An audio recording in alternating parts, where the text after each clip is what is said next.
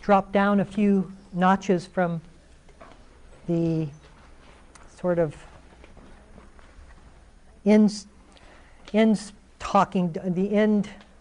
Dharma talks that the paramitas seem to lead to or point towards, and point ourselves back to something much more basic and yet much more fundamental to what we're doing here, and that is asking the question, why meditation? I think that's a fair question, especially if we're new in it, and even if we're not, it's always worthwhile to revisit what motivates us and to see and to sharpen our skills and the purposes and intentions on what this practice is all about. So I offer this talk not only to those of you who are relatively new to practice, but to the ancient ones as well. Knowing why we practice, why we meditate. If the energy isn't there, then if we don't really have a sense of what it is that compels us or aligns us with this practice, then our energies will be scattered and very little will come out of it except doubt. So tonight is to really look at some of that. You know, I started my spiritual practice 30 years ago or so, and I started with Be Here Now, which many of you might know, and I read the cookbook section, which excited me a great deal, and I did virtually everything in that cookbook section. I was doing pranayama, standing on my head, staring at a candle flame. Everything it told me to do, I did, and I had no idea why I was doing it at all.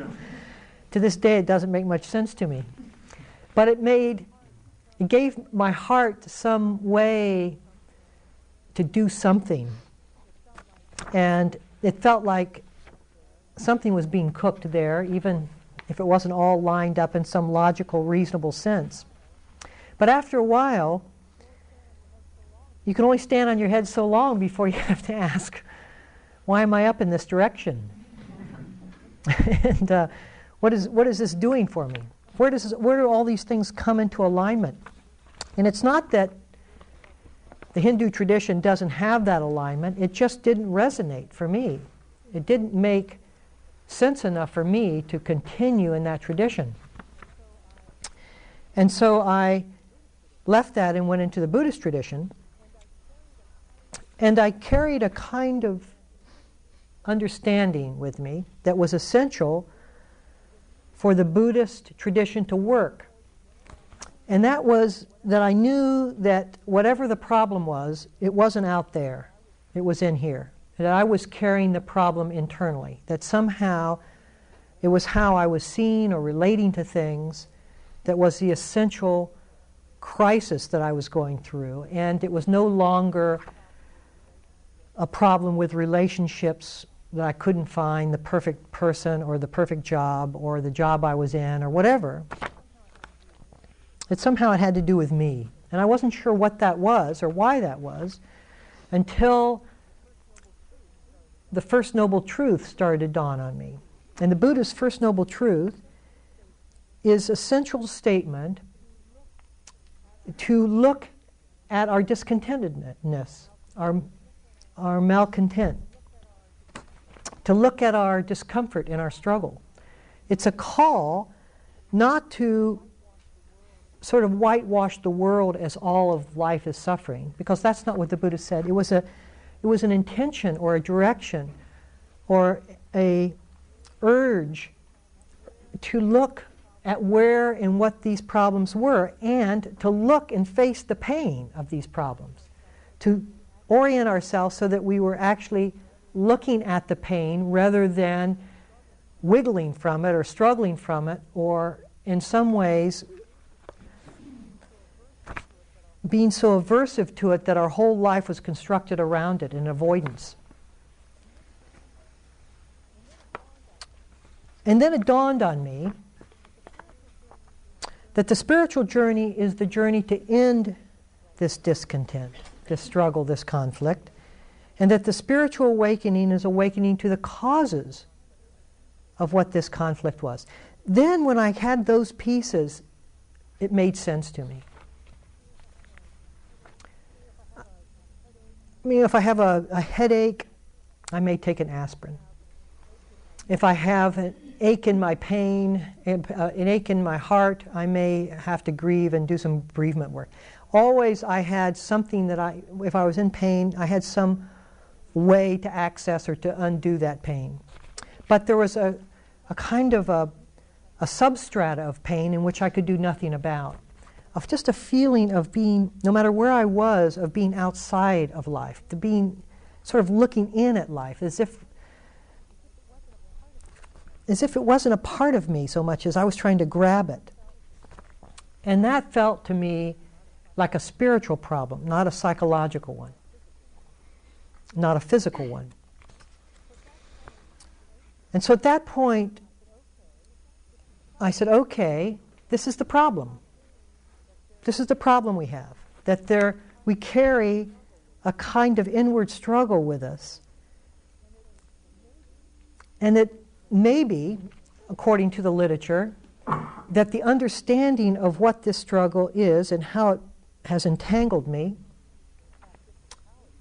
and in fact disempowered me, maybe in the understanding of that, there is another quality of perception, another dimension of wholeness that is accessible.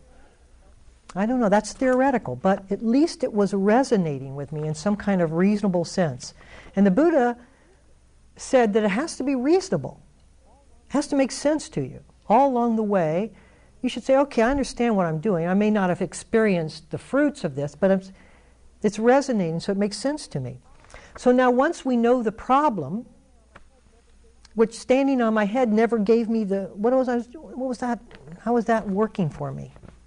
Again, it's not to negate the tradition. It was just that it wasn't working for me. So this tradition has to work for us. And this one may not. It may be another tradition that works more for you. But once I have the problem, I know the problem, which is an enormous step towards maturity in spiritual practice. It's a more enormous step towards maturity in being a human being, to admit that the problem is internal, that it resides within us, and to stop looking for the excuses of the problem externally. It's an enormous sense of maturity. Then I have to say, okay, how do I access this problem? So tonight I want to talk about 4 facets of meditation. 4 facets. And the first facet is in developing a tool to access this problem so that I can understand it, so that I can get a feeling for what's going on. The tool we develop in Buddhism, in this tradition, is a mindfulness. Mindfulness, the ability to attend. And I love the simplicity of that. I love the fact, okay, I have the problem, but I also have the solution within myself. That I'm sort of like, I'm the whole case. I don't really need something from the outside, somebody to give me something that I don't already have. I just need to access and to sharpen the tools that I have. Okay, so that makes sense to me again. And so I could see that if I could sharpen this tool of attention sufficiently, I could then shine that attention upon the problem, and I could begin to understand through my attention, through actually being able to connect with the problem rather than excuse it, to see what the difficulty was.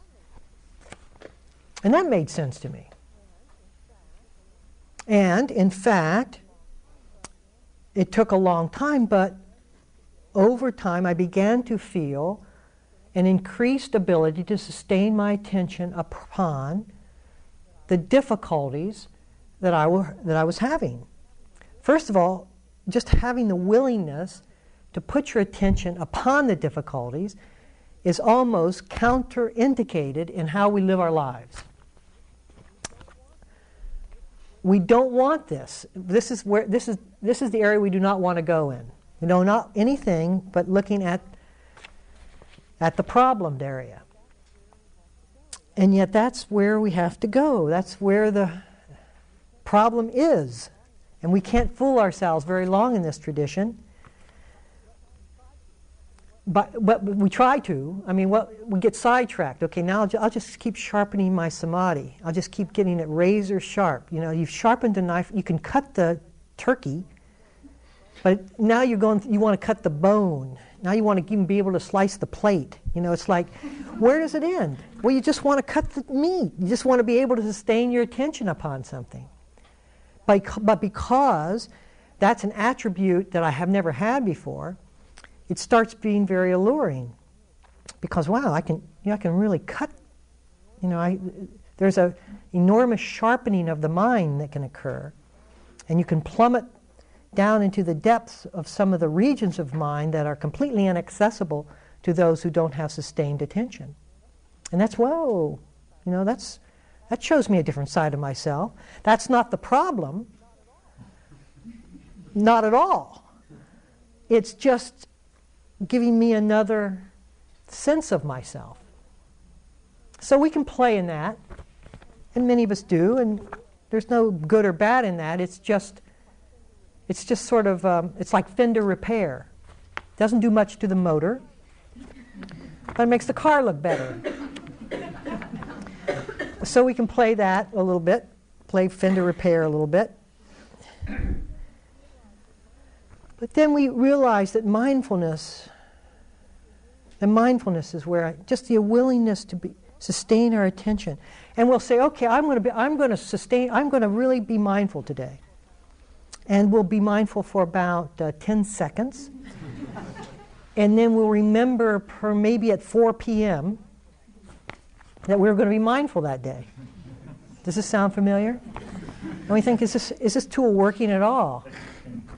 And we have to have enormous patience with the process because we are against the whole momentum of our conditioning, the whole movement of our past, which plays upon a forgetting. The way we operated through all the decades of our life were to condition a sense of forgetting into ourselves. Why? Because we didn't want to see the problem. Now, just because we in our heart have some intimation that we need to now see the problem doesn't mean that we're going to be able to counter these decades of conditioning in which we did not want to see the problem overnight. It's just not going to turn around like that. For most people, most situations, it doesn't. But if we are persistent, because this makes sense to me.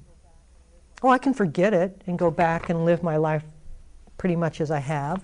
And then on my deathbed, will there be regret? Would there be any moment there when I say, oh, if I had just 30 years ago when I took that meditation course? Was there that moment of dying, frightened, or full of argument? Okay, so we have the problem, and we can outlast it. The beauty of this is that if you have the willingness to return to the problem, you will melt down the resistance and obstacles that keep you forgetting. If you're willing. And we begin to see that what I bring to this tool, this mindfulness, really gets in the way. All of the other baggage that I've brought, and when I look out in my mindful way and I start looking at anything, I have a whole bunch of thoughts about what I'm seeing. And that seems to obscure or cloud or color that I'm seeing. And so the mindfulness doesn't feel completely trustworthy if I'm relating to it through the judgments and the opinions and the conclusions and all of the contamination that I bring to the seeing. So then I say, okay, this has got to be trustworthy. How can I've lived my life not being able to trust anything, really, because all I've been able to do is see what I internally want to see or project that I want to see through my judgments and things. So now I've got to have a clearer tool than this. My mindfulness just can't be in seeing. It has to be a clear tool. It has to be something that I can trust, something that I can count on, something that I can say, yes, whatever this shows me, it's true. It's the fact. So I watch for anything which contaminates that mindfulness. Any reactivity I might have, any judgments I might bring to it, any opinions. Because I just want to see what the mindfulness sees. I just want to see the pure seeing. So we work a long time on purifying the seeing, the mindfulness itself. You know, I mean, I can be at home with my wife and sit there and listen to her in one of two ways. I can listen to her through the many years that we've been together. I can listen that way. And I'm being mindful, or I think I am. But I'm just really blocking everything she says with my own judgment. Or I can have a wider mindfulness that hears the judgment and sees through the judgment to what is actually being heard rather than what the judgment tells me is being heard. So now I'm beginning to sharpen this tool to a point where I can trust it. Because I can hear what it is that's mistrusting. I can hear why, since I can hear the judgments, my mindfulness now, see, mindfulness is more basic than the mind states that obscure it. It's like the floor that you walk into in a house. The floor is there, and everything that walks in on that floor. But the mindfulness is the floor. And so if we have the intention of seeing and really listening, as the poem said, then everything that walks on that floor that tries to obscure that seeing will also be a part of the listening. So now I'm really into this because I can trust something for the first time in my life. Many of us have spent a life in which we haven't been able to trust anything at all. It's been a deep sadness in us for our lack of being able to trust. And here's a tool in which no one is doing anything to me except I am doing it to myself. And lo and behold, I can hear what I'm doing to myself. And when I hear what I'm doing to myself, I thereby know how it is that I'm obscuring and confusing the object that is being seen. So that's the first thing that really made sense to me, because it was right there. You see, this whole practice has to be right in front of our eyes. It has to be available to each one of us. And it doesn't have to be available just when we sit. It has to be available all the time. It has to be universally available. If meditation were only the little bit of time we spent sitting, then our spiritual lives would only have that percentage of the day accorded to it. But in fact, our whole life is spiritual. And mindfulness when it is developed sufficiently, permeates the fabric of all activity and all movement. So that's the first facet of meditation. The second facet is that now that I have a tool, first is I know the problem. So, in relationship to that problem, I've developed a tool. The tool is now to the point where it's relatively trustworthy, and it's proficient enough so I can actually allow my attention to settle and keep it on and sustain it for a while. So the next facet is that we have to train it on ourselves. We have to use the tool on ourselves. Since we are the problem, I've acknowledged that, which is a huge step, and in fact, it will probably take most of us, our spiritual lives, to really settle with that responsibility, to be accountable. That's really what we're doing, is learning to be accountable and not wiggle. You know, when you're at home and your spouse or significant other or roommate says something that catches your pain body,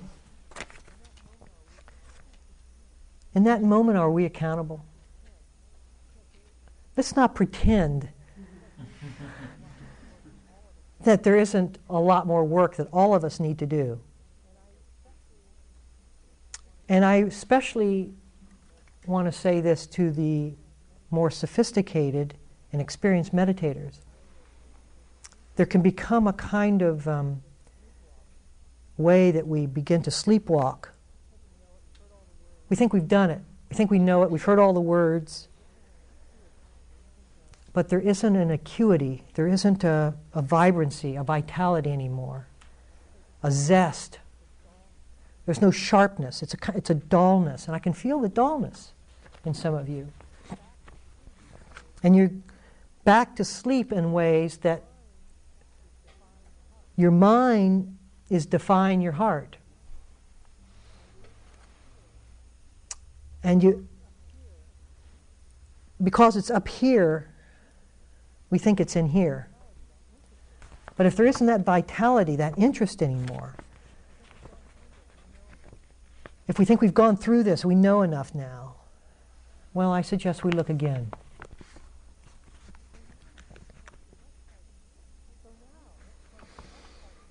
So now comes the much harder task of using this tool to take ourselves apart. And where we land in the beginning is on our bodies. Those of you who are new to the practice, if you remember, we started by focusing our attention on the physical body. Physical body for two reasons. One is the physical body is grounded. It's as concrete and objective of an object that we'll ever have. So it provides a sense of groundedness, especially if we have a lot of air or fire in us. We need that grounding.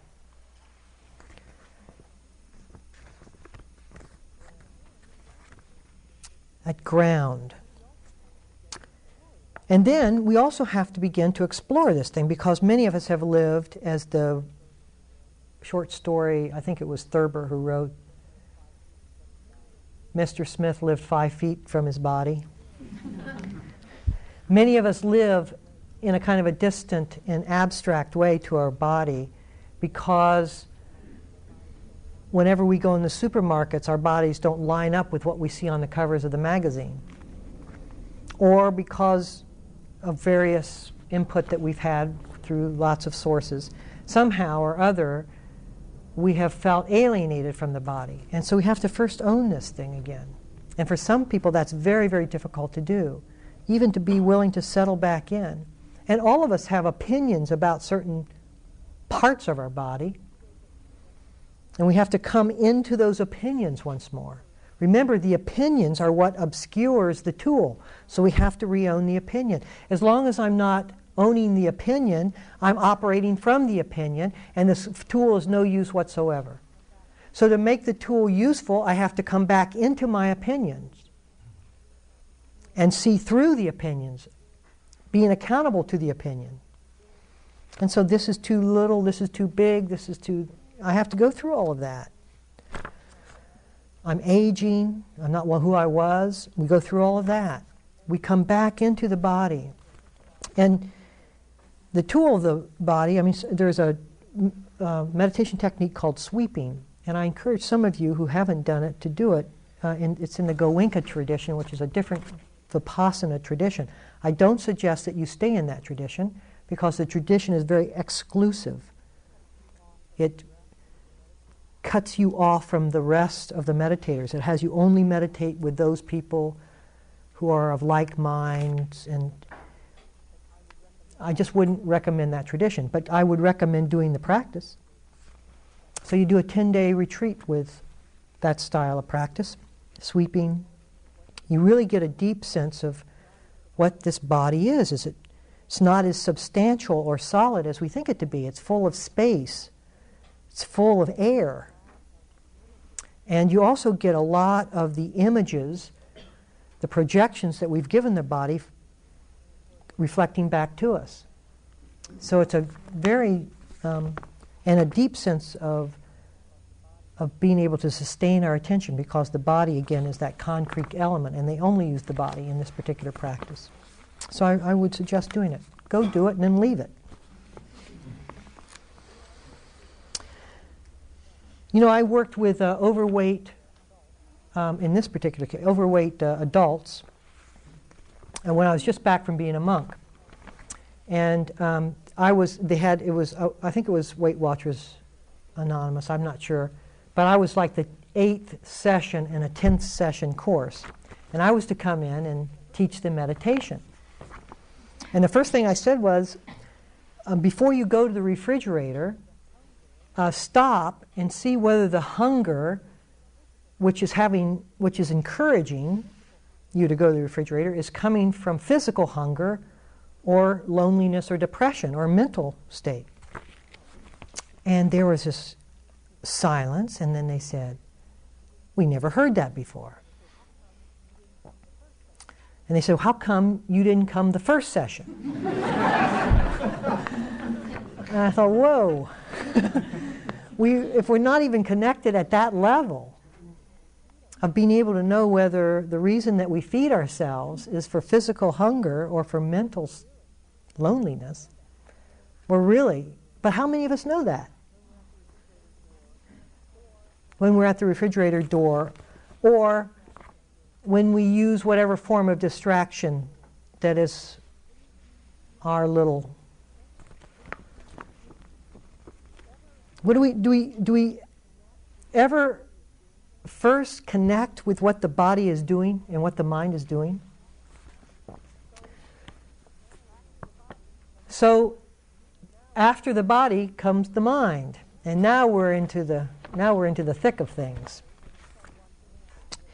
Inevitably, when you start watching anything, you're going to watch through the mind, and so we've been watching the mind even as we've been watching the body. But when we start actually taking this tool of attention, of mindfulness, and shining it back on the mind to look into the caves and darkened areas, we have to be prepared to be disenchanted, to be discouraged. Because what is reflected back is the worst side of us, is all of what we have been running on. The gas that has kept us going, the fuel that has compelled us. And we see our greed, we see our selfishness, we see our vanity. We'll stand at the mirror and you know what you're doing as you're coming, you know all that. You see it because it's right there in front of us, each and every action we take. And at this point, many people burn their zafus. So this practice is making me more selfish. This practice is making me more vain. And it's just revealing the vanity that has been driving us. So we have to have more courage and to hold ourselves in place and to say, okay, let me look at this thing now. Because there's one thing, when we open ourselves to the mind, we're opening ourselves to our lifetime patterns. And our lifetime memories, our lifetime pains, our lifetime guilt, our lifetime shame. You see? Because that is what's been driving us. Again, unless we become accountable to that pain, unless we go into the middle of that pain, it will always drive us. Whoa, but I didn't want to do this. I wanted to become calm and peaceful.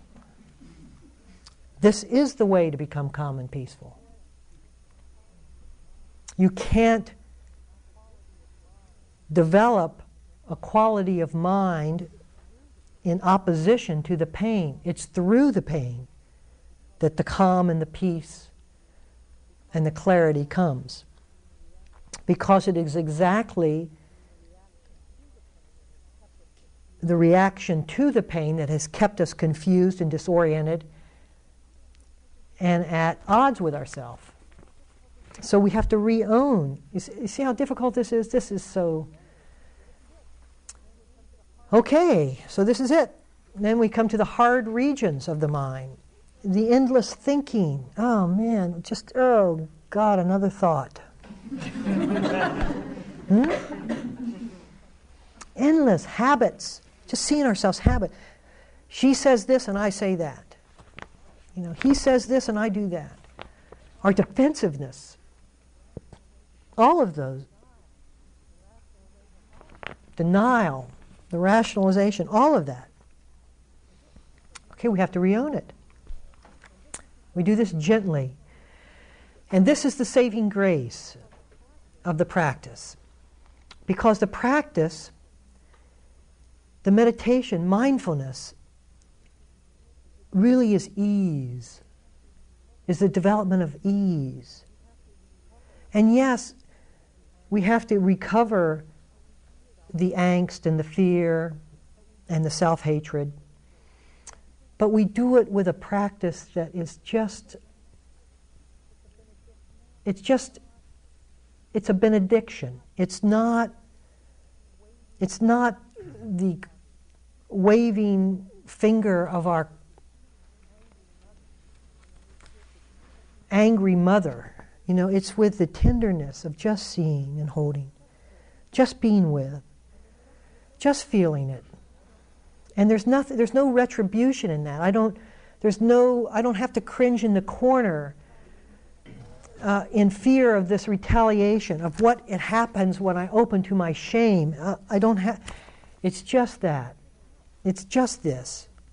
It's just this much. There's no more that it holds. The worst has long since been over. The worst has been in the fear and the running from it, not in its recovery. The healing and the wholeness and the tenderness and the gentleness and the self-affection and warmth is in the recovery. The self-brutality was in the running from it. So I really recover my own self-kindness. And that's what we're doing. To think of it in that direction, rather than having to look at how ugly these insides are, to think of it rather as, okay, this selfishness, being with this selfishness allows me the cultivation of my self-kindness.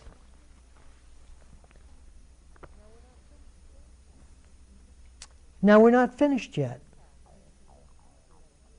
The third facet of the meditation is to look outward and to see how it is that the laws of life, we have distorted those laws. So I've looked at my mind now, I've looked at my body, I have a general awareness of what my mind is doing in the mind states that come at me and the ability to be present with that. I've sharpened a tool called mindfulness that allows me to have some sense of trust in the tool itself. I've looked at the body and I begun to own myself and come back into my body rather than to flee from it. Now I look out and I see that people are generally misperceiving life, because now I've developed a tool in which I can see through that which has driven me. And once you can see the motivating reasons why we have gotten involved in what we do, we begin to see the deeper aspects of life itself free from the motivation, which has camouflaged those deeper principles. So now I can begin to see that where I thought there was permanent happiness, I was taking that which is impossible to satisfy as being satisfying. That the things in life can never completely satisfy. How can they when they're tumbling over the waterfall of change continuously? It makes no sense to rest on those as being some form of eternal satisfaction. So now I've seen that. I see that. I see other people doing it, and I see the hurt and the pain that inevitably has to come from a world that's in perpetual decay. Perpetual decay. Okay, so I've seen that now. And I've seen the illusion of permanency, taking that which is inherently unstable as being stable. Okay, and I see my own aging, and I see the deaths of loved ones, of other generations. And I look at the old movies, the 1920 movies, and realize that everybody on that screen has died. And look how beautiful they are. Look how beautiful. And then I began to realize, through all of this, that I also have taken what inherently lacks independent existence as being independently existing. That this thing called a person, was never in isolation. The isolation came from my defensiveness to the pain, from my resistance to life, from my backing away from life, backing away from the conflicts and struggles which have driven me back into the corner. And so the corner is my safeguard and everybody else is out there, to the middle of the room where I can stand and say yes to the world. Okay, so here I am, right in the middle of the room. But I'm not in the middle of the room alone. I'm in the middle of the room connected. Because when we're not so caught in the defensiveness and the protectionism and the isolating sense of keeping ourselves protected against life, when we relax that a little, then inherent connectedness is there. It's not as if everything melts into a kind of a melted wax, so that I see individuation, but there's no separation in the spaces that seem to have divided before. Which brings me to the fourth facet of meditation. Relaxing and holding and letting be. Now I realize that there's nothing I ever had to do about anything. That this tool has done its perfect work. It has shown me, with my willingness to look at my pain, it has shown me the pain. It has shown me what has caused that suffering. It has shown me how I have stepped out of life and protected myself from it. Now I'm going to step back into it. And when I step back into it, there's nothing I need to do any longer except relax into it. And now that I can relax into it, I can let it be, which throws up another whole resistance I have, because I'm used to influencing or controlling. And yet I see in its essence what life needs is to be left alone. I need to be to leave myself alone. And the art of living is to attune to, but to not influence another. If that could really be, when you're with somebody who's dying, see, I go right to that because the rest of it doesn't show as clear of an example as this. When you're with somebody who's dying and they're screaming inside because they are dying, and what they most want is somebody to meet them, to accompany them, to join them, so that they can have company in that. And when a person can meet that, they meet their own death. And I'm not trying to get them so that they aren't afraid of dying. That would be absurd. But to be with them in their fear of dying. Not to try to change the now, when we are together in their fear of dying, they have the opportunity to use their tool of awareness to come to deep and profound understanding of what fear of death is about. If I meet them in their fear of dying with encouragement, you'll be okay, it's an easy thing, it's easy. I've seen thousands of people die, you have nothing to worry about, dear. Then I'm essentially robbing them of that potential. And when we have used that potential sufficiently, we know the value of other people being able to hold that same space in their pain. It's not that fear of dying isn't painful. It is painful. But it's exactly that there's a correlation between the degree and intensity of fear and the potential of growth. Those are directly proportional to one another. The greater the fear, the greater the potential for growth. And here we are at the greatest fear, and therefore the greatest sense of growth potential. So I'm not going to spoil that opportunity for someone. And what they need from me is the willingness to hold that fear with them.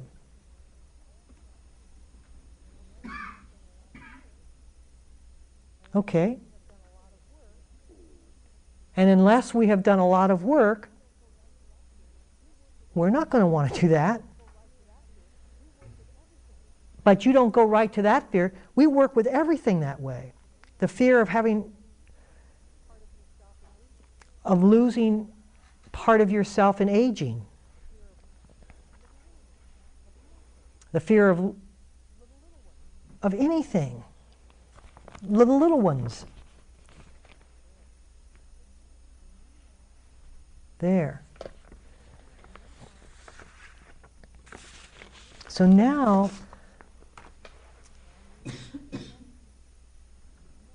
I'm living the question of why do I meditate? I'm not trying to resolve the question anymore, because why I meditate, everything that comes in the way between myself and meditation is the reason I meditate. And so constantly in front of me, as I'm living my experience and seeing all the ways I'm trying to protect myself, I'm seeing why I meditate.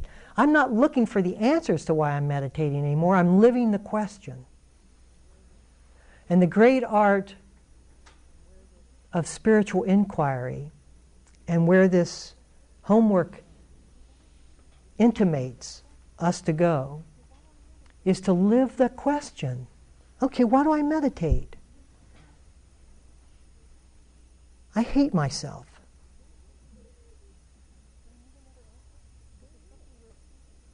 Do we need another answer?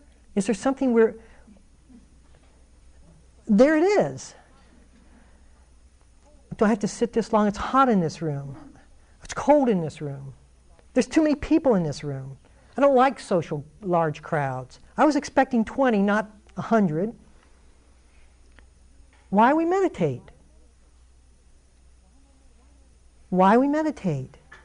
Why meditate? It's there all the time.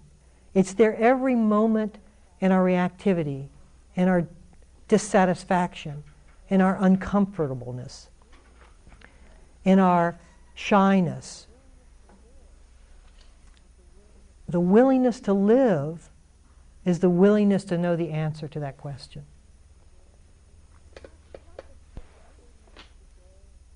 Not to sit for 30 minutes a day, and not only that, that's included.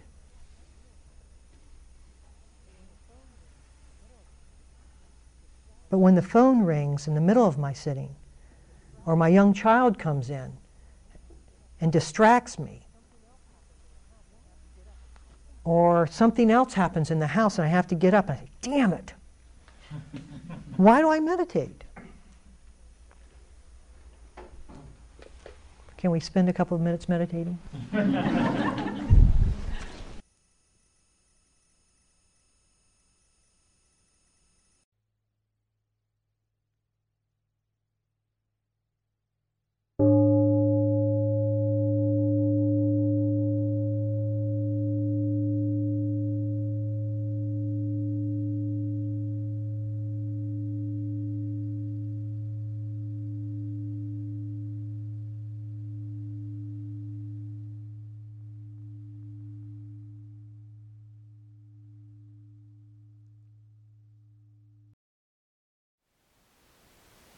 Thank you for listening.